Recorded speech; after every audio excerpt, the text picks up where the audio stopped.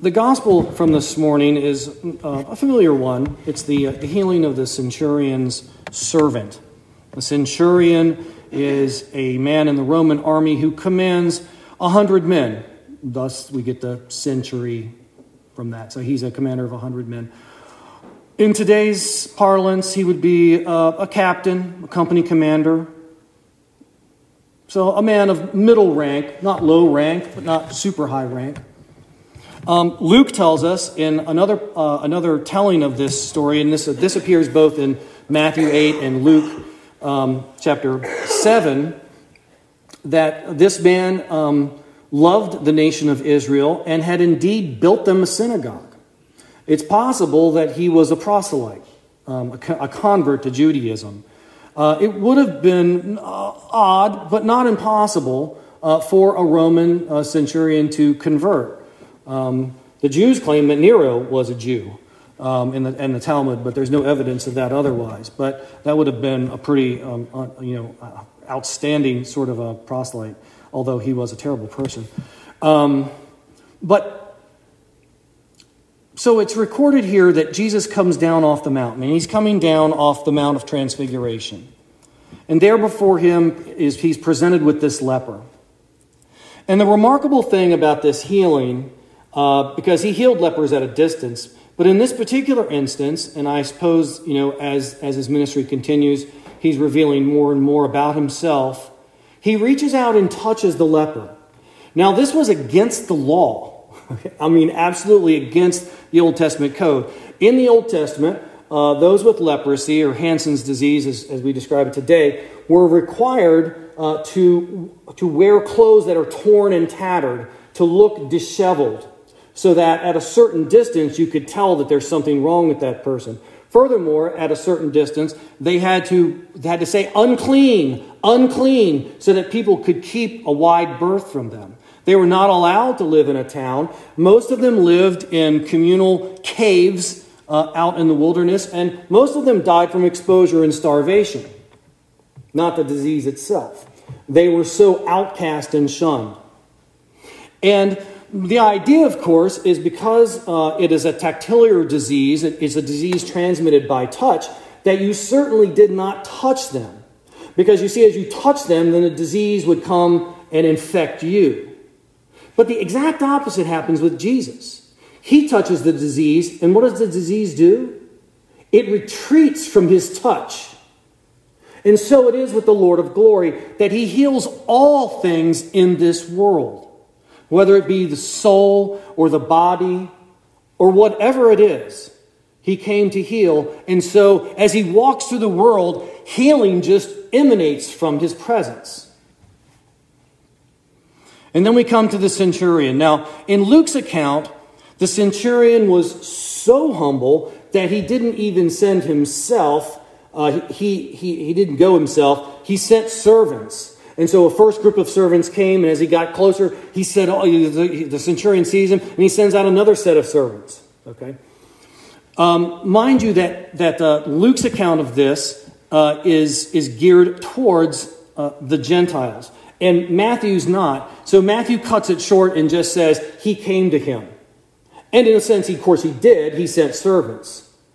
But the point with Matthew is, as he finishes it, I tell you, many will come from the east and west and sit at table with Abraham, Isaac, and Jacob in the kingdom of heaven, while the sons of the kingdom will be thrown into outer darkness. There men will weep and gnash their teeth. And so his point is to incite the Jews to also do what even the pagans will do and accept the Messiah. Luke, on the other hand, is converted in Greece, and he's traveled down to Palestine to make sure that everything that the Apostle Paul had said in Greece was true. And as he meets with the Blessed Virgin Mary, because of his gospel accounts of his birth and things like that, we know he must have talked to her. He's gathering these stories from the firsthand accounts of them. And we come to this phrase that's part of the Mass. It's part of the communion service, of the Eucharistic service. And it begins with, behold the Lamb of God, Ecce Agnus Dei. Behold the Lamb of God. Behold him that taketh away the sins of the world. Now that's an immediate quote from John the Baptist. When Jesus was walking by, he says, behold the Lamb of God. Behold him that taketh away the sins of the world. And then the response comes from the Gospel of Matthew. Lord, I am not worthy that thou shouldst come under my roof, but speak the word only, and instead of servant, my soul shall be healed.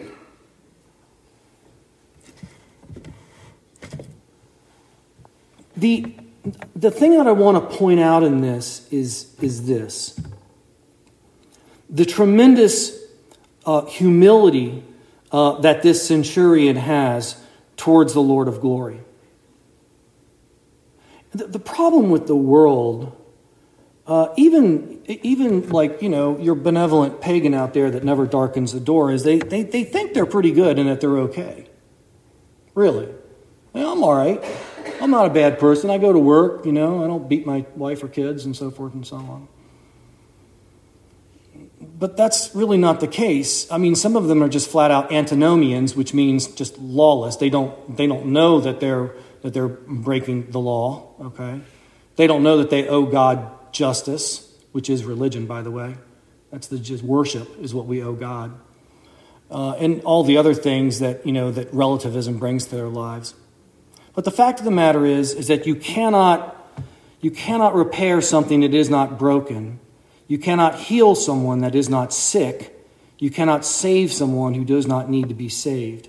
You see, the leper knew he was sick. The centurion knew that his servant was going to die.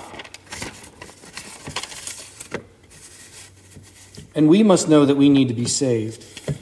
St. Augustine says of this verse, by declaring himself unworthy, he showed himself worthy. You get that? The reason why we have it in the Mass there, and the reason why we have, ye who do earnestly and truly repent you of your sins and are in love and charity through neighbors, and we have the confession, and we have the comfortable words, and we have the we do not presume, the prayer of humble access.